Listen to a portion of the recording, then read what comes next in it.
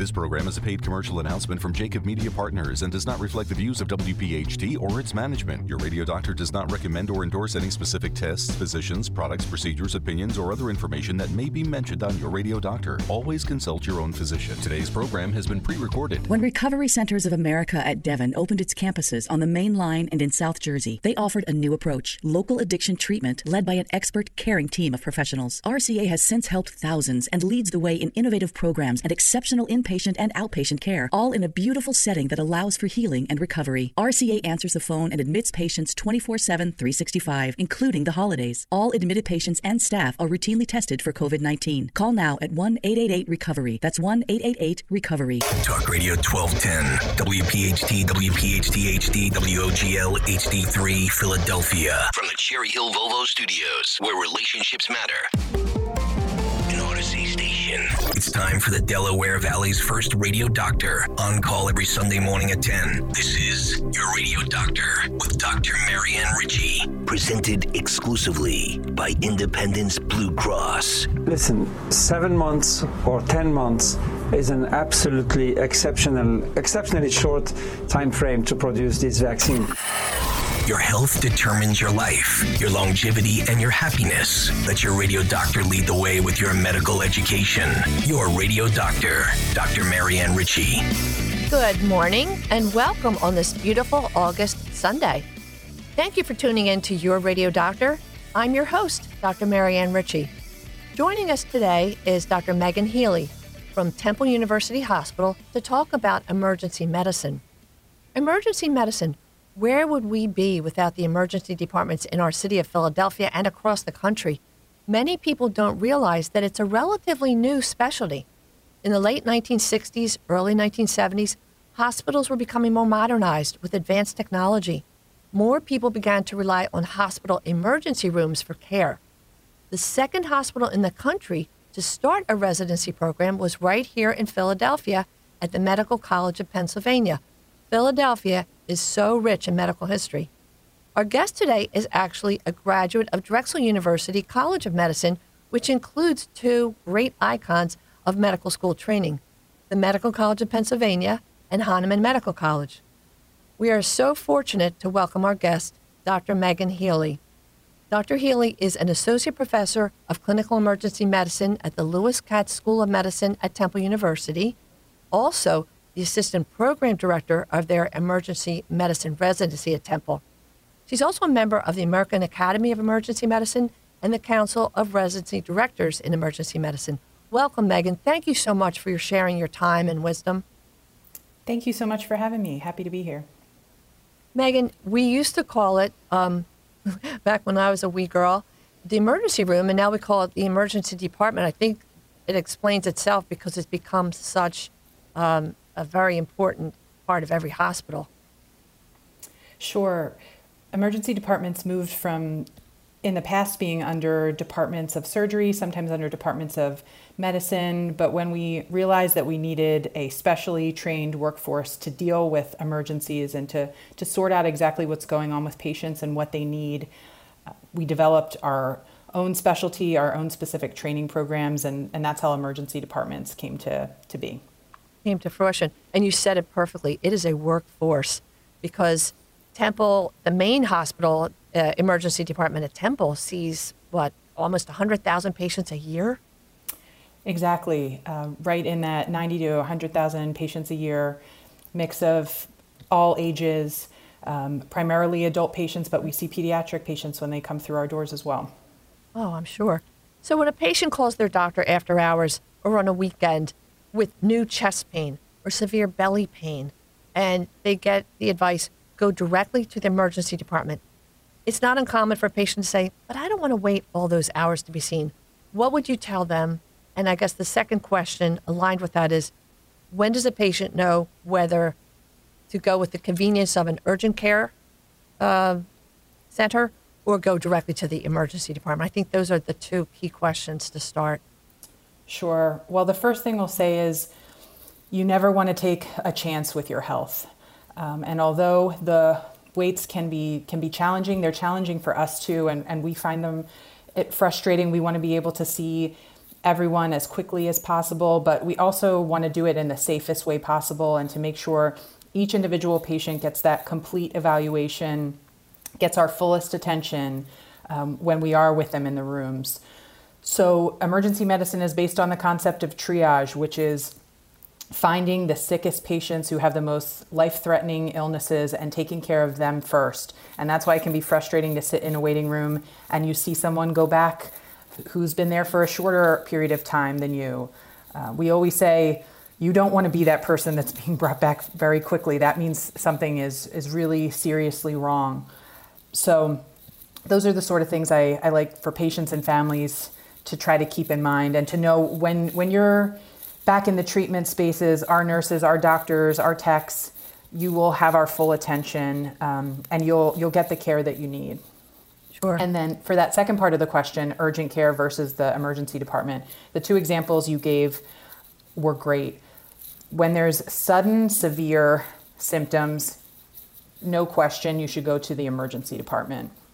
Sudden, severe pain, shortness of breath, dizziness, something that comes on out of the blue and is impeding you from being able to do your normal activities. That's a sign that could be very serious and you likely need the emergency department.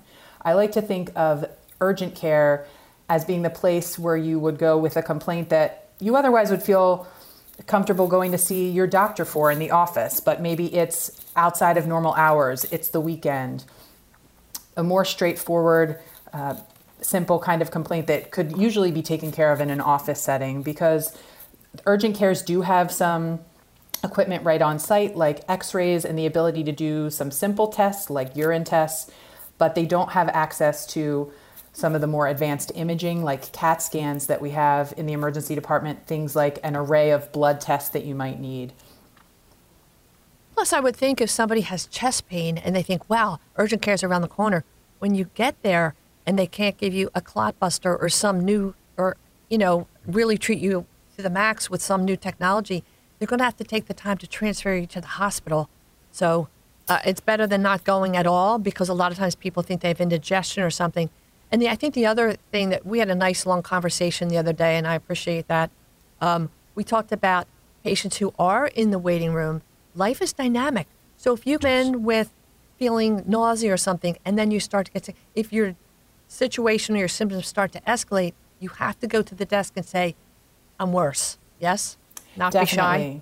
If something changes, if you're feeling worse, if your symptoms are accelerating, please notify someone so you can be reassessed. Emergency medicine is very dynamic. We're always getting new data coming in, new vital signs, a new test that you might need. So you want to keep the staff abreast of those things as they happen. Exactly.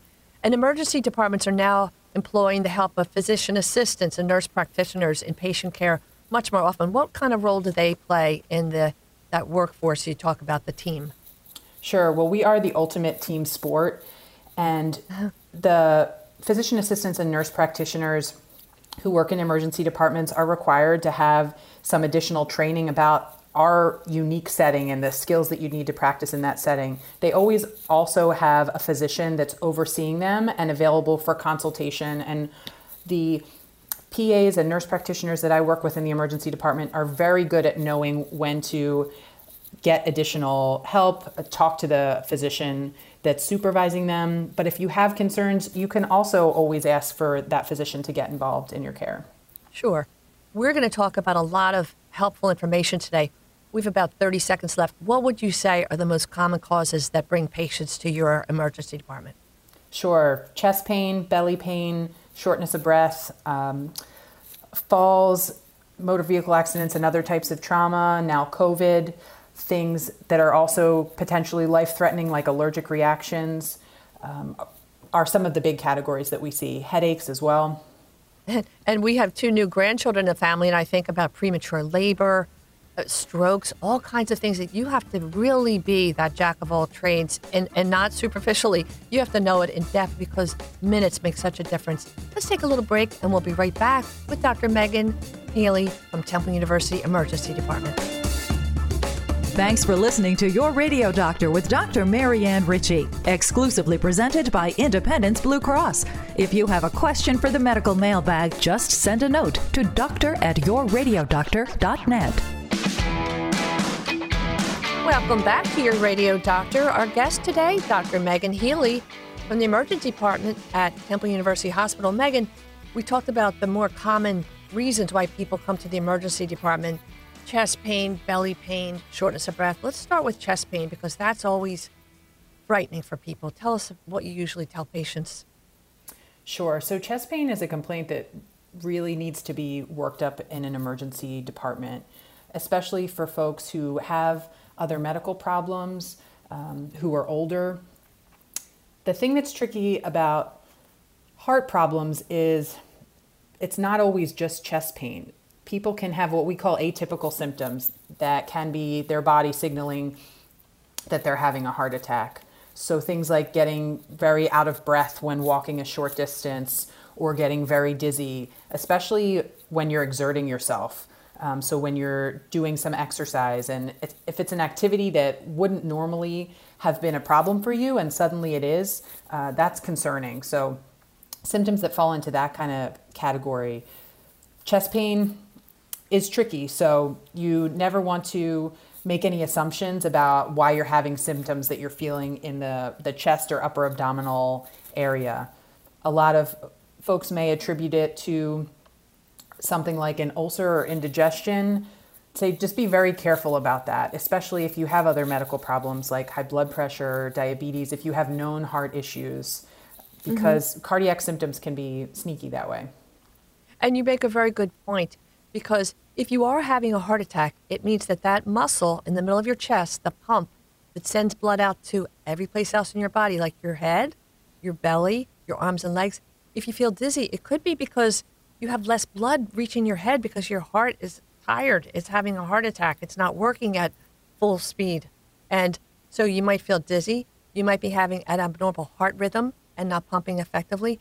You might have nausea or vomiting, right? You could have belly pain because if the blood isn't flowing to your stomach and intestines, it feels like you have a migraine in your belly. Sometimes we call it that, right? Sure. Or sweating. Sweating, maybe yeah. That always makes me think of a very famous doctor in our field who is one of the ones who trained me, who's now my department chair, Dr. Robert McNamara, is famous for saying, if the patient is sweating, then you should be sweating. So that we as the doctors, as the care team, should be worried if we see a patient who's having profuse sweating. That's a sign that there could be something serious happening. Certainly if you were out in the heat or running around, not in that scenario, but if you have chest pain with sweating, that's a red flag in our book. That's saying you're on a treadmill that you shouldn't be on. And I have to say hats off to Dr. McNamara, a fellow St. Joe Hawk. Hi, Bob. And there are other things too. You can have pain in your chest that because you have pneumonia and the pleura or the sac that holds your lungs is inflamed, and that can hurt. Maybe you have, as a patient with sickle cell anemia, and when they go into sickle cell crisis, those poor patients can have pain in any part of their body. Cocaine, right? Cocaine use can lead to an actual heart attack or chest pain, and there's a form of acute toxicity from cocaine that is called cracked lungs. So many issues can lead to chest pain. And again, a patient is not going to get the proper care at an urgent care center. It might be a good first stop, but if they need to be admitted or have their heart rhythm observed for 24 hours, please get yourself right to the ER. Yeah, I would guess you would also ask patients to not say, gee, it's quicker if I put my loved one in the car and drive. Please call an ambulance, because those trained professionals can be treating your loved one or friend or even a stranger on the street during the ride. You can't drive and do CPR at the same time, right? Sure. If it's something sudden, severe, you may, especially if you have a longer distance to travel, you could be putting yourself in a really precarious situation if someone's getting worse in your vehicle. So keep that in mind for sure. Yeah, don't take that chance. As a GI doc, I used to say to my medical students, I could be called to the emergency room and have 10 people in 10 different rooms with belly pain, and I have to figure out whether it's a hot gallbladder, an upset appendix, an obstructed valve from colon cancer, or just an everyday virus. And And tell us about that, how you go about your list of issues when you approach somebody with belly pain. Sure. I think abdominal pain is one of my favorite chief concerns that a patient will bring into the emergency department, because there's so many things that it could potentially be. Geography really is our first starting point. So what's the location of the pain? There's so many essential structures happening and doing their jobs in the abdomen. So we think about where is that pain? Did it start in one place and migrate to another location in the abdomen? We think of belly pain mainly separating folks that may have a potentially surgical cause of their abdominal pain versus folks who have a medical cause of their abdominal pain. So things like appendicitis or a gallbladder infection are things where there may need to be an intervention much sooner, that you may need our surgical colleagues involved. So definitely thinking about what area of the abdomen, the time course, how it developed, what other symptoms are going on along with it, help us to determine what you need. Because that's our whole job in the emergency department, to figure out what level of care do you need? Do you need to come into the hospital, or is this something that could get further testing done as an outpatient? Is this something that needs a surgical specialist versus a medical doctor versus an OBGYN? So for our women patients with abdominal pain, there's lots of GYN issues that could cause their pain. So helping to figure that out and put the pieces of the puzzle together to get you to the right care, that I think is the fun part of our job, figuring that all out. Sure. And I guess especially with young women of childbearing age, pain can be pretty nasty with an ovarian cyst or endometriosis, or even pelvic inflammatory disease, but it's not as life-threatening as an ectopic pregnancy. So patients, try your best to remember all the details. Are you taking any medications that could put you at risk? Are you possibly pregnant? And don't be afraid to tell the truth that, you don't want to keep that secret, because you don't want to lose a baby, and you don't want any medications. But that's why you always test for pregnancy on the spot as well. And then kidney stones is another sneaky guy. The pain can start up in your back and then travel around to your belly. Appendicitis, we always say right lower corner or right lower quadrant, but it can start around your navel. So don't guess. Come and visit Dr. Healy at the emergency department. Shortness of breath, that's another big one that you see often. Tell us about that if you would. Sure. So the most common reasons for shortness of breath that we see would be things like COPD or asthma. Also, patients that have heart failure, so it's actually a cardiac cause of their shortness of breath, their difficulty breathing, because it leads to fluid in their lungs that impairs their ability to be able to breathe. But other things like blood clots can cause shortness of breath. So those are some of the common ones we see. Sure. And then allergic reactions. As a mother of children with allergies, takes my own breath away. And you want patients to come to the emergency department immediately. And your rule of thumb, Megan, is if you have 2 symptoms, if you tell us about that. Sure. So when to use your EpiPen, it's when 2 things are present. A rash plus shortness of breath. Rash plus vomiting or diarrhea. Tightness in your throat plus vomiting or diarrhea. Chest tightness plus a rash. Any combination of 2 symptoms is the sign that this is a more serious, life-threatening type of allergic reaction, and you should use your EpiPen. Sure, because vomiting and diarrhea, people scratch their heads and say, what does that mean? It means you have hives in the lining of your stomach and bowel that are causing those symptoms, right? And the other big thing we remind always, use your EpiPen while you're waiting to come to the emergency department, especially if let's say you're stuck in traffic and you've eaten a snack and have a reaction, or you're out in a canoe someplace. Always 2 things. Go ahead, use the EpiPen so your heart races a little bit, and always carry that double EpiPen, because if the first pen malfunctions, you have a backup.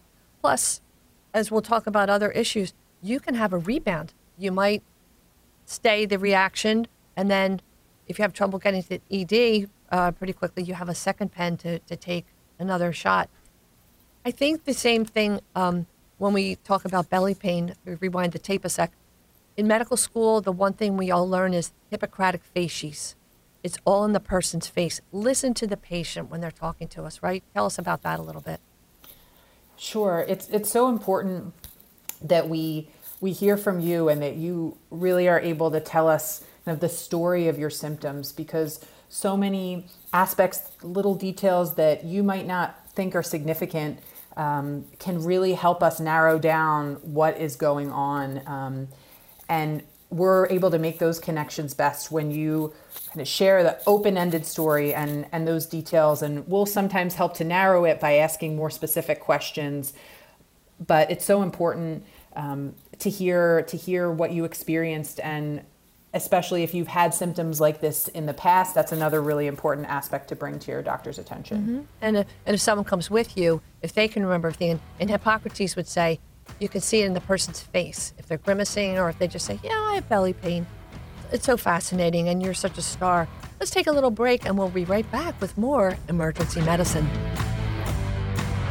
Today's edition of Your Radio Doctor with Dr. Marianne Ritchie, presented exclusively by Independence Blue Cross, can be enjoyed anytime, anywhere, at your convenience. Just download the Odyssey app and search Your Radio Doctor. It's health education on demand. Welcome back with Dr. Megan Healy from Temple University's Emergency Department. Megan, let's talk about stroke. Obviously, that's something you see pretty often. And I know that there's an acronym, FAST. Tell us about what that means. Sure, that's supposed to help, especially friends and family members, to know when their loved one could be having signs of a stroke. So F is for face, looking for drooping on one side. A is for arms, if there's weakness in the arms or the legs that comes on suddenly out of nowhere. S is for speech, so sudden difficulty finding words or slurred speech. And then T is to remind you time. It's time to call the ambulance if you spot those symptoms. Other things that I'll tell folks to look out for include new balance problems. If suddenly a family member is having a lot of difficulty walking, they feel like the room is spinning, or visual symptoms too can be something to look out for. Blurry vision, double vision that's new. And change in orientation too. If a person's even mildly confused, an elderly person, I remember this with my own dear father. My father had a very gradual but continuous dementia, and I noticed one day he was kind of like Grandpa Simpson in the beginning, kind of charming, like, oh, I forgot this or that. And then you could see that he gradually became more confused. But the point is, one day he got up and gave him breakfast, and he put a straw into his eggs. And he knew the straw had to go someplace. And I said, Daddy, what are you doing? And it led to me saying, oh, my gosh, he doesn't have a fever. I took his temp, but I knew he probably had maybe an infection. That's the other thing, that the elderly don't always have a fever when they have aspirated and they have pneumonia or they have a bladder infection. So a change in being able to hold a normal conversation or change in being disoriented can be a sign, too, that goes with stroke or infection, that if the elderly person doesn't mount a fever, that can be a clue. And you must see a lot of people that experience falls, either head trauma or not. Tell us about that. Sure. The most important thing for us to think about from the beginning is, why did that person fall? And this is where that story I was talking about earlier really comes into play. Was it clearly a trip or a piece of furniture that caused them to lose their balance? Or were they dizzy beforehand? Was something making them lightheaded? Did they have some other symptoms leading up to this? So it's really important not to just to assess whether folks have injuries, which is also a priority for us, but also to know, why did you fall? Right. Because they could have had an abnormal rhythm or a stroke that made them fall. You're right. And senior citizens and patients with serious medical issues should wear that life alert button, and don't hesitate. Use it. Push the button. The other thing, if a person's on a blood thinner, tell us about that. Sure. So being on a blood thinner puts you at higher risk for more serious internal injuries, especially when you fall, especially with head trauma. So more minor head traumas can really lead to serious effects when you're on a blood thinner. So make sure that your medical team knows that you're on that blood thinner. It's really helpful to always have a list of your medications with you. We have much better electronic health records now, so we're able to find a lot of that information, but having that list is your backup. So carrying it somewhere will help us too. Maybe even laminate it. And hip fractures, you never stop at examining the hip. You're going to make sure that the person, when they fell, didn't hurt backbone, other limbs, or dislocate anything. So that leads us to sports injuries like broken bones and tears. And, if you have pain, don't assume that if you can move it, that's a pass to not go and get x-rayed. But I think that really has always worried me is concussions. I listen to the way people talk about concussions. Well, did they black out? No, then they're okay. Tell us about concussions. I think that's so important. Sure. So head injuries, especially repeated head injuries, can be serious, and they can lead to long-term effects for patients, even if they don't have an initial serious injury that's found on imaging. One thing to know is that we have really good rules that help us decide who does need a CAT scan and who doesn't when they come into the emergency department after a head injury. So there's great protocols for deciding that. But head injuries are not something to be messed around with, especially if after a head injury, someone is having a change in their mental status, is feeling persistently dizzy. If they're vomiting, I would urge them to get to the emergency department. Sure, because if they have a CAT scan that's negative, listeners, put this in the forefront of your own brain. If you have a family member or a friend who falls and hits their head, a negative CAT scan just means they haven't bled into their head. It doesn't mean a negative concussion. And concussion, I always think it's like a soft spot on a tomato. The tomatoes, it's easier to cause more injury down the road. That leads us to talk about motor vehicle accidents. If you're in a car accident or your adrenaline's running at that time because you're startled or you're angry or you're upset, what would you tell them? Sure. That adrenaline that's pumping after an accident can be kind of a distractor from something serious that could be going on. So especially for people at the extremes of age, very young patients, older patients, best to get evaluated so that we can decide if there's additional testing that you might need. There can be head injuries, you can have broken bones. If there's bruising or swelling on another part of your body, that might lead us to more testing, to more diagnostics. Be careful and take the seriousness of the accident into consideration as well. Sure. And sometimes you need stitches. And I like that you brought in severe bruising or swelling, because a lot of times that doesn't show up till 24 or 48 hours later. Sometimes that happens with back pain or whiplash. But stitches, if somebody has a laceration, especially if it's on the face, you want to go to the emergency department, because there's a time limit really after which you don't want to sow bacteria in there. Tell us about that. Is there a way you would tell patients? Mm-hmm. Right. Sooner is definitely better. After you have a laceration, it allows us to be able to clean it out and give you the best chance at getting a good cosmetic outcome and preventing infection. So the longer out, we get more worried about closing a laceration. So we have a rough rule about 12 hours. It depends a little bit on the part of the body and what kind of injury led to the laceration, but sooner, certainly better. We had a doctor from Recovery Centers of America for 2 weeks in order to talk about opioid use and Narcan. I just want to reiterate something she said, that even if a person clears after they've gotten a dose of Narcan, if the drug they've used outlives the effect of Narcan, don't say, here's your Narcan, you woke up, thank goodness, go home and sleep it off. Take them straight to the ED.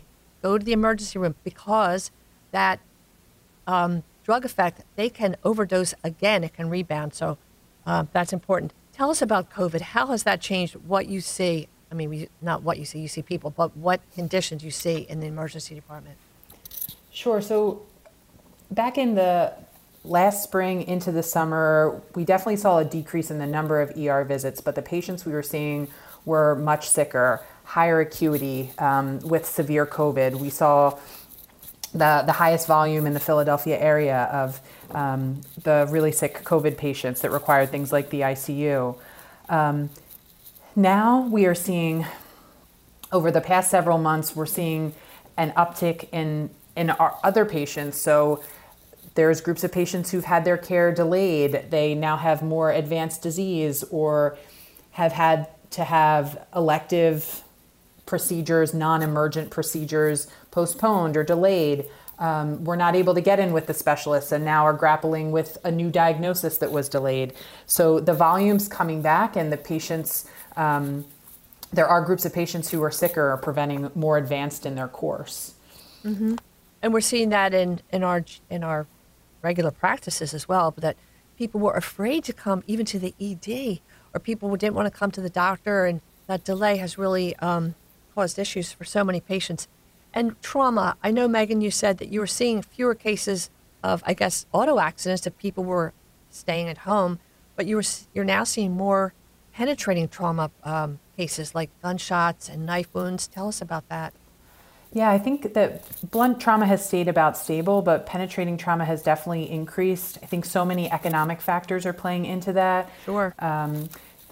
Unemployment, stressors that the community's feeling, and we're just beginning to see how that's all going to play out in Philadelphia and in other places.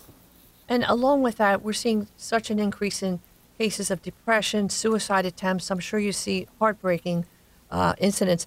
And what I learned from listening to you, and I'm sure it's across the board, but every patient who's admitted is tested for COVID, so you know how to protect the patient and other patients who don't have COVID.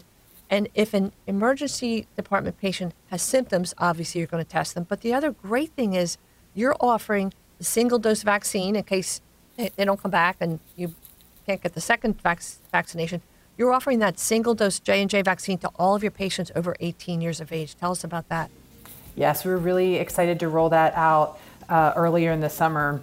The ability to be able to vaccinate all of our adult patients who haven't yet had that opportunity. And we're doing the single dose because it's easiest logistically from the emergency department. And it's just been a great way to increase access. Beautiful. Let's take a little break and we'll be back for our wrap up with Dr. Megan Healy. Thanks for listening to Your Radio Doctor with Dr. Marianne Ritchie, presented in part by Recovery Centers of America. When needed, call RCA 1-888-RECOVERY.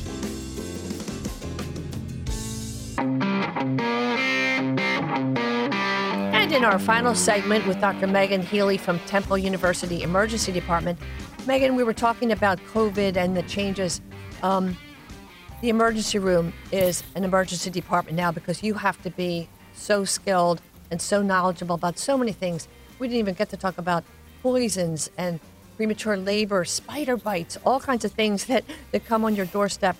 A couple quick questions. If a patient is suffering from domestic abuse, should that person come to the emergency department or call the police? That's really important because we are seeing an increase in that with some of the effects of the pandemic. You can always come through the emergency department, and we do a lot of screening for domestic violence in our EDs. We ask everyone those questions. Think of us, use us as a resource if you find yourself in that sort of situation. Sometimes it's safer for someone to come to a hospital and they're more worried about calling the police. So we're here for that. It might be the only avenue they have to get out of the... And I wanted to rewind the tape a sec. The Temple, so stellar. They had a whole building devoted to COVID. That's just incredible. And so you do see patients on that whole spectrum of illness. I had, again, a great conversation with you the other day, and I loved hearing, you're just such an angel of mercy. You said, some of the patients that come in aren't acute. They may be terminal, and it might be the pivot point that starts the family discussion. Tell us about that, if you would. Right. Often we're where people come on their worst day. And sometimes we can be the first doctor who gets the family together and has a conversation about, what are the goals for this patient?